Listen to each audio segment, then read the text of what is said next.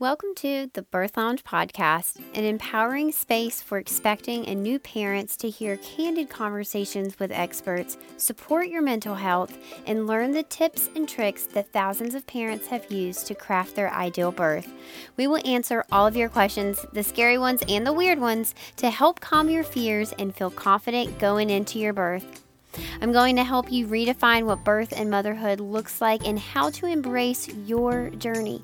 I've intentionally crafted an amazing list of experts to help you navigate pregnancy, explore your birth options, and plan for postpartum so it can be a time of soaking in your tiny human.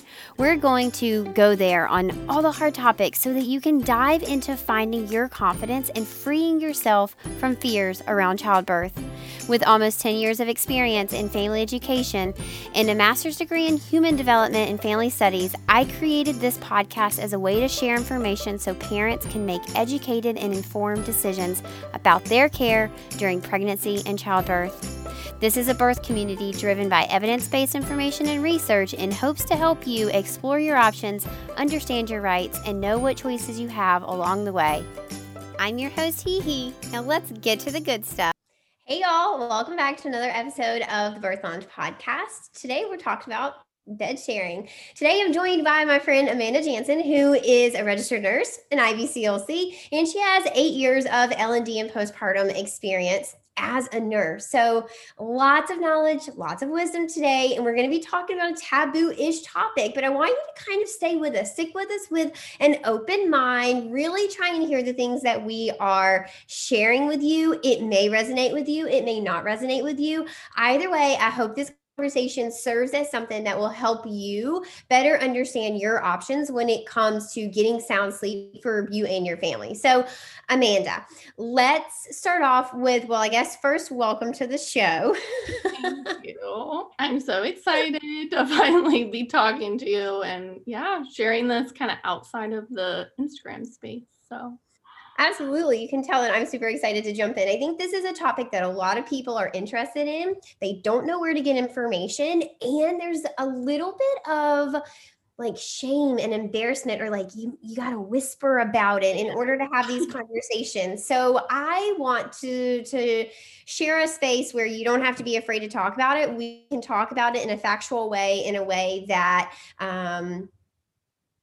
will give you confidence, in a way that will give you resources that you get to make the choice that's best for your baby. And if you find it doesn't align with you, then don't do it. But if it does, then you should do it safely. So let's start off with the basics. What is bed sharing? And is it the same thing as co-sleep? And when people say I co-sleep, do they mean bed sharing, or are they separate? So I definitely teach my clients that it is separate.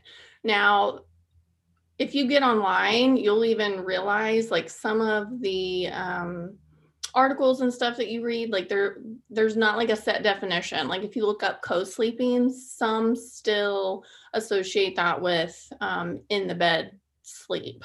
But now that there's more products on the market, they have those little bedside cars that kind of line up directly with a bed.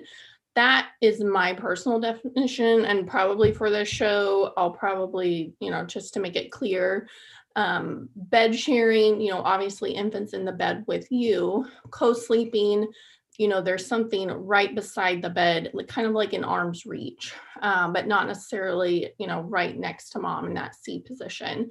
And then there's room sharing, which, it could just be a crib in the same room, which AAP actually recommends, for the first 6 months of life, actually up to a year, but some parents are like, get this kid out of my room. Like, that's not going to happen. So there's kind of like 3 levels I like to, inform parents of. And then of course, the independent sleep in the separate room, that a lot of families choose to do. So. Cool. So let's talk about the whole ABCs. So your baby is alone, they're on their back, and they're in a crib. That's your ABCs of safe sleep that we all know in America.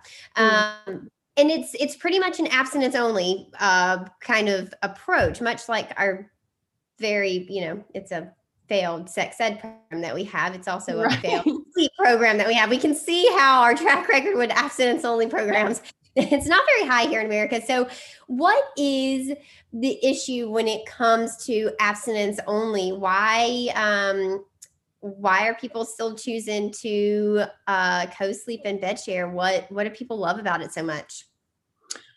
So if you want to speak specifically on the bed sharing piece or the co-sleeping piece first, we can go that route. Or Yeah. I can go the route of, kind of, the abstinence only, but inherently parents either accidentally fall asleep with their infant, in a rocker or on the couch. Those are like kind of two separate conversations. So a little bit more of my history. I did bed share with my first. As a postpartum nurse, I'm teaching parents, the ABCs of sleep. I was working in a hospital setting at that time. And this was kind of around the time that you could get a special, initiative. If you followed these 5 things, you couldn't have pictures of babies like cuddling with a blanket, like in the hospital, because it was, against this specific initiative. And so we were kind of given like, this gag order where we couldn't share anything outside of the ABCs. So yeah, the alone on their back in the crib was kind of what I preached, but I always, my discharge education took like over an hour. I always was getting like harped on by my supervisor, like, this is taking too long. I'm like, but you don't understand. Like, these parents aren't going to get this information anywhere else. So, I mean, there's other little things that have kind of been tacked on to that to additionally decrease the risk. But when you're only given that and you're in either that dire situation where you're like so sleep deprived and you literally cannot help yourself, from like, I think we've all done it. Like, that's what happened to me. Like, I was, I had my rocker in my nursery, that I would get up and go to every 3 to 4 hours. And like, there are times where you start nodding off and you like look down and you're so thankful that you didn't drop the baby or the baby didn't fall into the crack of that, oversized plush sofa or recliner that, the American furniture industry was not made for babies. So that's kind of one thing to keep in mind. So if you're going to do it, yeah, there definitely are things that need to be put in place to make it safe. And the number one resource that I like to send moms to is James McKenna's work. So he actually has, the mother baby like sleep laboratory where he's, put babies up against mom. It's a monitored situation. They're monitoring heart rate, oxygen levels, respiratory rate, brain waves, I think, even in some of them. And he's an anthropologist. So I always, like to go to his website and his resources. And he actually has, some guidelines on there that, you can print out and read through. They're a little in depth if you want me to go over each one specifically. But the main thing is sober mom, no drug use, no like heavy sedative like medications, and baby needs to be term. So preterm babies are definitely more at risk, just because of the brain development. And there's so much that we still don't know about SIDS or sudden infant death syndrome, but a lot of what he is researching is just the neuro like pathways and that like instinct to breathe. Babies have periods of apnea, but once it gets past 20 seconds, what inhibits that biological, response? For some babies, they stop breathing, or for some, they just instinctually start breathing again. So we've got, no alcohol use, no drug use, no sedative medications. And then it needs to be like a primary caregiver. So mom, dad, both aware that baby's in bed. That's definitely something that I think a lot of parents maybe don't talk about. If you've got a huge dad that's like, sleeps like a bear and just like does not have any type of body awareness in the body bed. awareness, exactly. So both parents have to be on board and agree. And then this is one thing that unfortunately kind of in the bed sharing world, you've either bed shared with all your babies, and you are still, sometimes sharing that sleep space with a toddler. That toddler definitely has no body awareness. So ideally, until the infant is 1, they should not be sleeping in a bed with an older sibling. And that one gets to me because, in our community, we did have, I think, a baby that was lost, and that was a contributing factor, was the sibling. So that's just something to keep in mind. There's a few other things, we think of them as minor, but they really can make a huge difference. So long hair, needs to be tied back. Wow. Because it could be, like a strangling issue, and it has happened, like it's been documented, and that's even on James, his website and some of his research.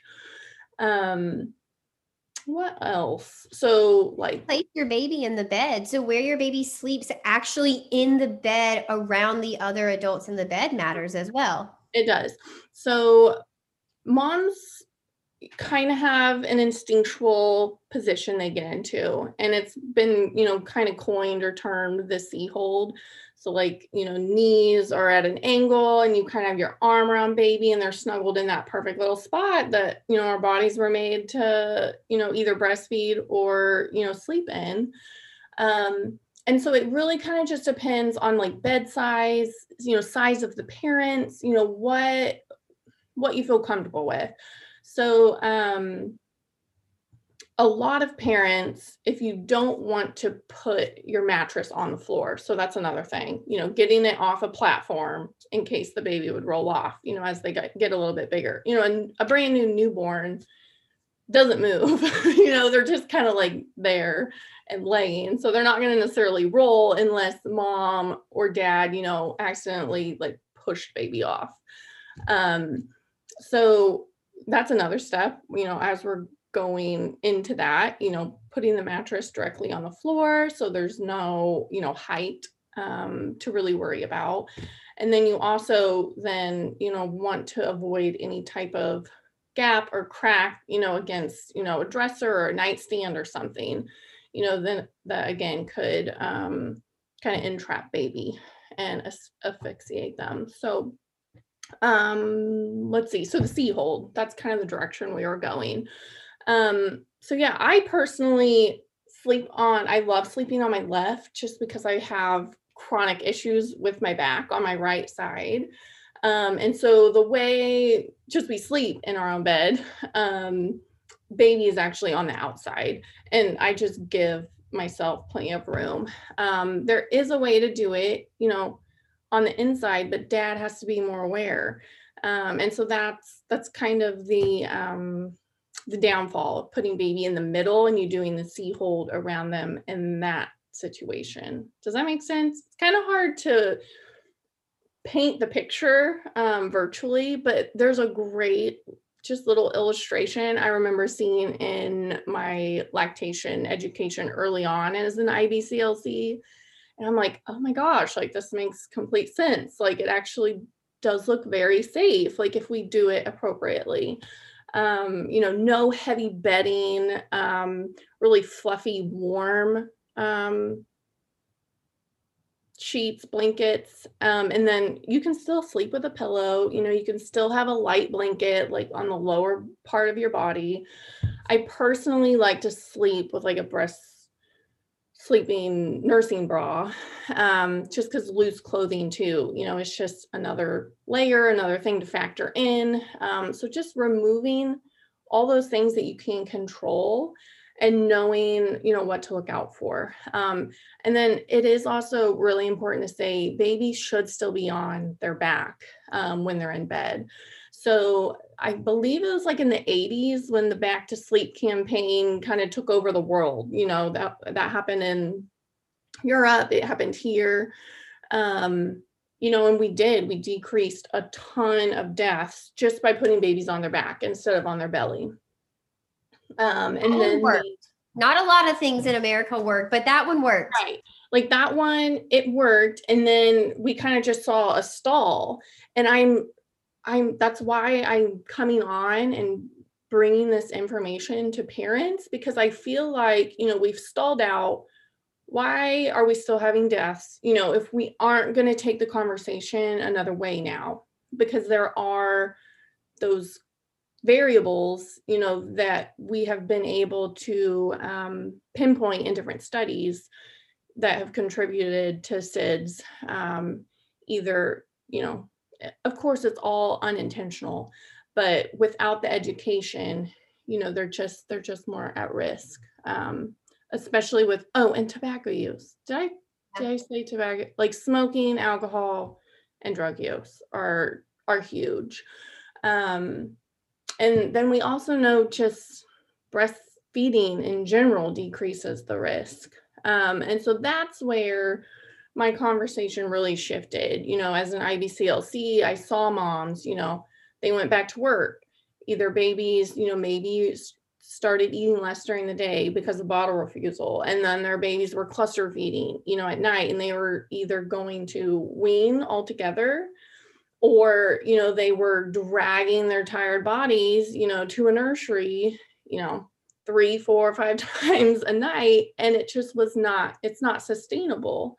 And so that's where I think that, implementing the safer steps, if you choose, to continue to breastfeed, should be a valid option. And I wasn't able to really give that to parents in the hospital setting. And so that's kind of what I do now in my private practice. It's just bring the information. Of course, parents make that decision for, them and their family. And we just go with it. So. Can we also talk about the point that it doesn't have to be something that you like choose and stick with? Like while your children are sick, you can bed share and co-sleep, but once they're well, put them back in their crib that is beside your bed. If your baby starts teething, co-sleep for a couple nights, bed share for a couple nights, and once that tooth is broken through and they're back to sleeping, put them in their crib next to your bed. You don't have to choose something and stick with it, right? Exactly. You can use this to your advantage. If you're sick or you go out drinking, put your baby in the crib for that night and resume bed sharing the next night.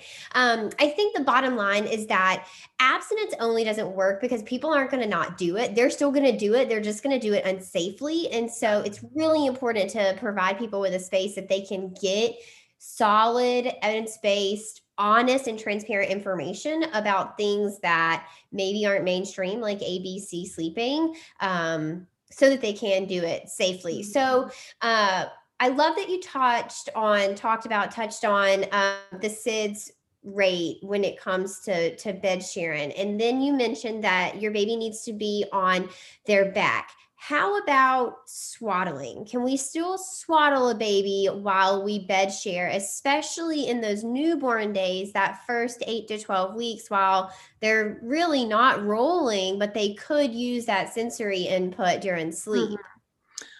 So it's not recommended that they be swaddled. Sure. I don't, and my opinion on swaddles might be a little bit different than yours. Sure. There is that exaggerated, reflex that can startle baby awake.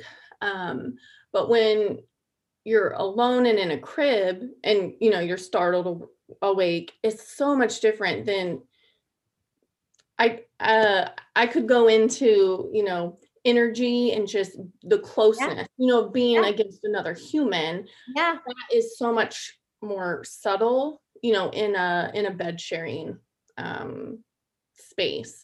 So it's not recommended that they swaddle. They could be in a sleep sack, if you want their feet contained, but their arms actually should be unrestricted. And there's a little bit of, there's, some professionals that are kind of looking into the swaddle and the snoo, of course. Yes. I could go on about the snoo, Yeah. but being able to actually integrate those reflexes so they're not, they actually can come out of that exaggerated startle reflex faster with an unswaddled approach. So that's kind of my little piece on the swaddle and bed sharing.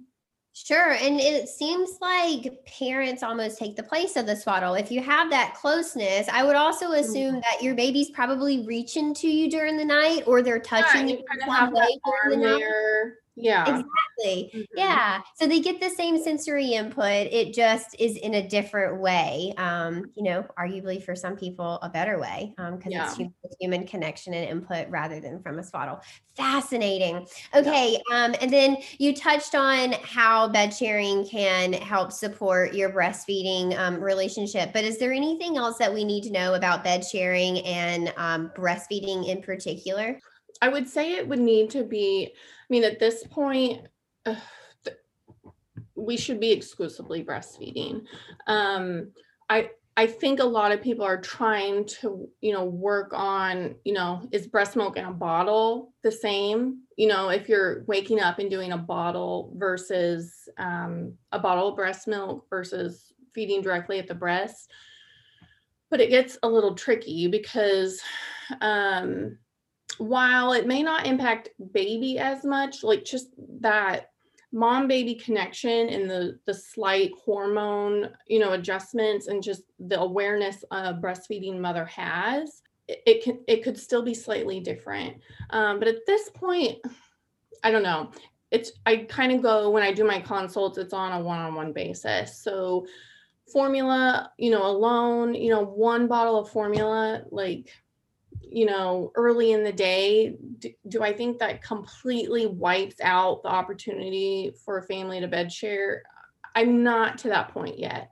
But you do need to be more mindful, just because with the formula use, sometimes babies can be overfed. The theory is that they get put into like a deeper sleep, and that biological thing that we just, that glitch that happens in the brain that just tells the baby, or doesn't tell the baby to breathe, could be affected with larger volumes of milk that takes, longer to digest. That's kind of the thought process behind that. And is that one of the recommendations right now, or just something that we're noticing that formula fed babies should be, bed sharing or co-sleeping with parents? It is specifically with James McKenna and his recommendations, it should be breastfeeding mothers. Okay. And he's actually coined the term breast sleeping. So it should just be exclusively milk from the breast. Wow. Okay. If families are going to do this. But, we want to be mindful and still make something safer, for those moms that are bottle feeding, and for those moms that are still getting up, maybe 3-4 times a night, bottle feeding on a sofa, I don't think is a safer option than bottle feeding, maybe in bed. But it's just, it takes some awareness. And so in those situations, I usually recommend parents, setting like a 10 or 15 minute timer. And then, at least they have something that maybe will arouse them in the event baby would get put into a position that could be dangerous, in that bottle feeding situation, or even breastfeeding situation. Maybe if you're a co-sleeping parent, with the bedside car, and you bring baby, to feed in sideline, maybe you still want that little reminder, hey, let's put baby back in the co-sleeper. We tried that with my husband and he was worthless, so you still needed like the little alarm or the little, timer to kind of re-arouse you, because again, if we talk about hormones, You get drowsy breast sleeping. Like you will fall asleep at some point with your baby if you're breastfeeding, especially lying down. But that's why I think so many people love this, is because honestly, I can say, like, even with a 4-week-old, I feel rested every single morning. Like it's kind of amazing, like that shift just of not having to drag yourself out of bed and walk to a separate room to feed in a separate space. And I think that's important because, sleep deprivation can cause so many issues if you want to start going down the maternal mental health, route. Like it's huge. And that's why we're postpartum doulas, because we know that sleep is important for families. But I will, while we're kind of on that topic, if you are so sleep deprived, like even as a mom, even as a breastfeeding mom, there are, some instances where we need to be more careful. If you are to that point where you just cannot even carry a conversation, you are so tired, that's probably not the time to start bed sharing. Yeah. That's where I would call in your outer resources, bring baby to you to feed, as a postpartum doula. I know you do this, overnight care where, you take baby to mom, you feed, you go back in 15, 20 minutes, you take baby and you let her sleep and get recovered before you start this new practice. Yeah, sleep deprivation will absolutely impact your healing too. So I think if you're in a bind and, maybe a doula isn't within your means to have your partner get up and go get your baby and bring them to you, Yeah. right? It's also an option for you to set up camp in your baby's nursery. You may not have like a whole full blow up mattress, but get all the pillows and the blankets and the towels in your room and set up camp and get a nice sleep. Put a couch in your baby's room. Ask for a futon. You've got lots of options. There are ways that you can absolutely reduce the amount of time that you spend out of bed and awake. But yeah, sleep deprivation is huge. So just to set the scene for everyone, some of the benefits of not having to get out of the bed is, let's say you're laying in bed with your baby, bed sharing, and they start to rouse because they're hungry. You don't get out of bed. You don't have to turn on the light. You don't have to get really situated. You just get situated enough to get a boob in their mouth and they're already on their back. You keep it dark so you don't, you don't kind of get your baby more awake than they really need to be. You don't have to get more awake than you really need to be. I think for me as a doula, that's why I hear the most people say that they choose to bed share. It's just easier. And it's fascinating to hear that you get more sleep with your baby right next to you, because I too hear that a lot, is they just sleep deeper knowing that their baby is right there, even though they are so educated and well aware of the risk of bed sharing. It's actually why they choose to do it, is because that deep sleep, that sound sleep for both them and their baby, the ease of it all, the way that it does support them getting more rest and their breastfeeding, those are all the reasons that people are choosing to safely bed share. Cool. All right. Is there anything else that you want us to know about bed sharing? I think the takeaway is just, seek out the information and seek out the resources. If something just intuitively does not feel good for you. So, there's a whole community of, sleep trainers, and there's a whole community of, the hippie crunchy, bed sharers. But if it really does need to be a choice that comes from like within, like something's not working. So how do I get the information and how do I make this informed decision so I can feel confident doing it? I think that would be probably the main thing I would want listeners to take away from this. Yeah, that there is a happy medium. You can find what works for you. Feel free to take and choose and leave from all the options that you know to make up your own equation, your own recipe, if you will. Yeah. Oh my gosh, Amanda, this has been an amazing conversation. I really, really appreciate it. So if people wanted to reach out to you, follow you, connect with you, work with you, learn more about bed sharing from you, how can they do that and where can they find you? So I am on Instagram, so Midwest Mama Collective. So I'm based out of Kansas, but I can do virtual consults basically anywhere. My website is midwestmamacollective.com. Email is hello@midwestmamacollective. So it basically is just me. It's just me at this point. And I, again, have kind of transitioned from the hospital birth center space and I'm doing more private, birth support, postpartum support, and lactation support. And I mean, sleep just is intertwined in all of that. And so I kind of just bring all my experience and education and present all the options to families. Cool. That's my jam. That's the name of the game around here. All right, you guys. Thank you so much for joining us for another episode of Birth Lounge Podcast. I will see you next week. But until then, head over to our Instagram at Tranquility by Hihi and give us a follow there. Or you can find us on YouTube. It's Tranquility by Hihi there as well. Bye. Thank you so much for tuning in today. I truly do value this community and I love hanging out with you. If you found today's episode helpful, share it with a friend. Share it with someone who might also find this information helpful. I'd love to hear what you have to say and read your sweet words on iTunes. You can leave us a review and this helps get this information into the hands of parents who might also benefit from hearing it.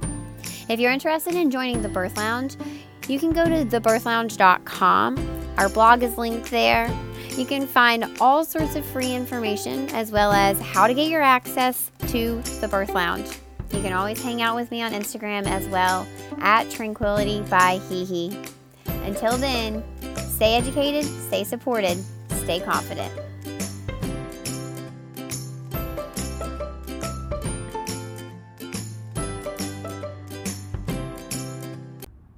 Hey there, just a friendly reminder that nothing in this podcast is to be used as medical advice, diagnosis, or treatment.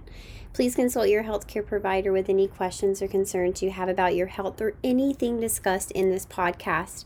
Side effects may include educated adults, informed decision-making skills, and consensual care. Tranquility by Hihi and the Birth Lounge are not responsible for any ideal births that were created with this podcast. The birth parent deserves all the credit.